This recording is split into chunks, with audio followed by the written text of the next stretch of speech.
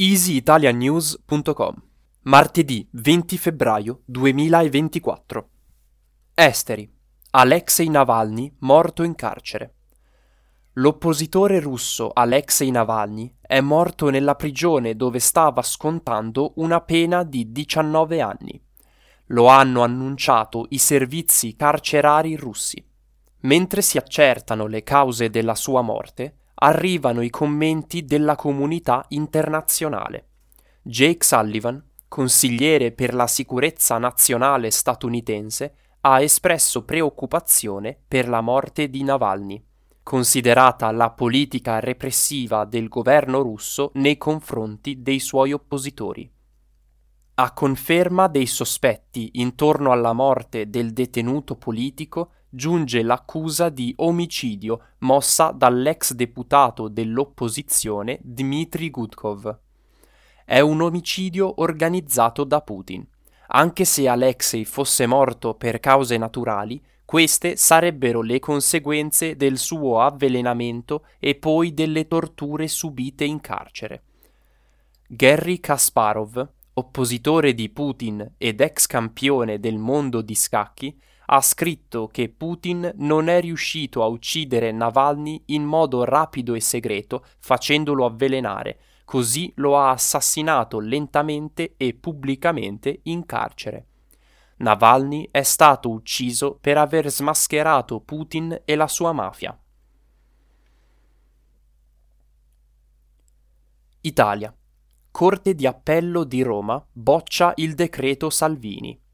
La Corte di Appello di Roma ha stabilito che si potrà usare la dicitura genitore 1 e genitore 2 sulle carte di identità dei minori. In questo modo il decreto firmato da Salvini nel 2019 è stato bocciato, in quanto ritenuto contrario alla Costituzione. All'epoca della firma del decreto, Matteo Salvini era ministro dell'Interno e imponeva l'uso delle parole padre e madre sui documenti di identità elettronici dei minori. In totale contrasto con le famiglie arcobaleno, l'imposizione del decreto non poteva essere accolta. La Corte ha quindi stabilito che se sui registri è indicato che una persona è figlia di due madri, allora i modelli ministeriali devono rispettare questa indicazione e sulla carta d'identità devono essere indicate due madri oppure due padri, utilizzando la dicitura genitori. Esteri. USA. Trump lancia una linea di scarpe da ginnastica. Donald Trump ha recentemente fatto il suo ingresso nel mondo della moda sportiva, lanciando una propria linea di scarpe da ginnastica. Durante l'evento SneakerCon di Filadelfia, Trump ha presentato le sue Trump Sneakers, affermando di aver desiderato realizzare questo progetto da molto tempo. Le scarpe, che saranno vendute a un prezzo compreso tra i 199 e i $399, non sono direttamente collegate alla sua campagna presidenziale né alla Trump Organization, ma portano il suo nome, immagine e marchio, concessi in licenza a CIC Ventures LLC. Nonostante l'entusiasmo di Trump, la sua apparizione è stata accolta da un misto di fischi e pochi applausi, suggerendo una ricezione molto tiepida da parte del pubblico. Tuttavia, Trump ha sottolineato che la linea di scarpe potrebbe essere un modo per connettersi con i sostenitori più giovani. Le Trump Sneakers si distinguono per il loro design, che include dettagli dorati e la bandiera degli Stati Uniti, e sono disponibili per l'acquisto online. Italia. Maxi tamponamento sulla 1 a causa della nebbia. La forte nebbia presente la mattina di lunedì 19 febbraio ha provocato una serie di tamponamenti sull'autostrada A1 nel tratto Piacenza-Parma in direzione Bologna. Secondo il bilancio provvisorio ci sarebbero almeno 30 veicoli coinvolti e 15 feriti. Di questi, 2 sono in condizioni gravi e sono stati trasportati d'urgenza all'ospedale maggiore di Parma.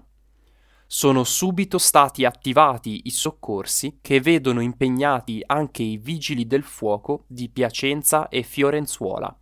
Inoltre sono state inviate sul posto, tramite elicottero, sacche di sangue.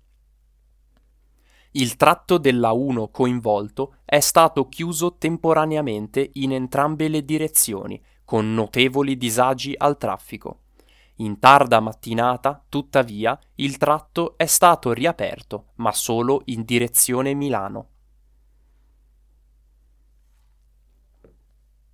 Cultura e società.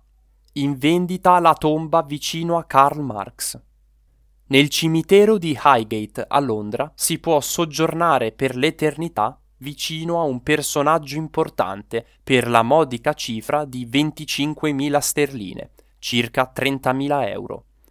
Questo è il prezzo della tomba accanto a quella di Karl Marx. È lo stesso cimitero di Highgate, dove è sepolto il padre del comunismo, a mettere in vendita la possibilità di farsi interrare accanto al vecchio Karl. Sicuramente si tratta di una trovata economica per rimpolpare un po' le casse del cimitero.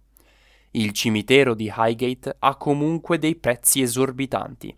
Per essere sepolti qui si spendono 5.000 sterline per un'urna cineraria e fino a 25.000 sterline per un sepolcro. Marx morì in esilio a Londra nel 1883 e venne sepolto in una modesta tomba a Highgate, per poi venire rinterrato in un sepolcro più grande nel 1954 a spese del Partito Comunista Britannico. Cultura e società. BAFTA 2024. Oppenheimer ottiene 7 premi. Si sono tenuti a Londra i BAFTA, cerimonia degli Oscar britannici. La premiazione ha visto come protagonista il film Oppenheimer, girato dal regista inglese Christopher Nolan, che racconta la creazione della bomba atomica. Oppenheimer ha vinto un totale di 7 premi, tra cui miglior film e miglior regia. Sempre per lo stesso film, Cillian Murphy è stato riconosciuto come miglior attore e Robert Downey Jr. come miglior attore non protagonista. Molto premiato anche il film Povere creature di Yorgos Lanthimos, del quale Emma Stone ha vinto il premio per migliore attrice protagonista. The Zone of Interest di Jonathan Glazer ha vinto il titolo di miglior film non in lingua inglese, di Outstanding British Film e miglior suono. Il premio per miglior documentario è andato a 20 giorni a Mariupol.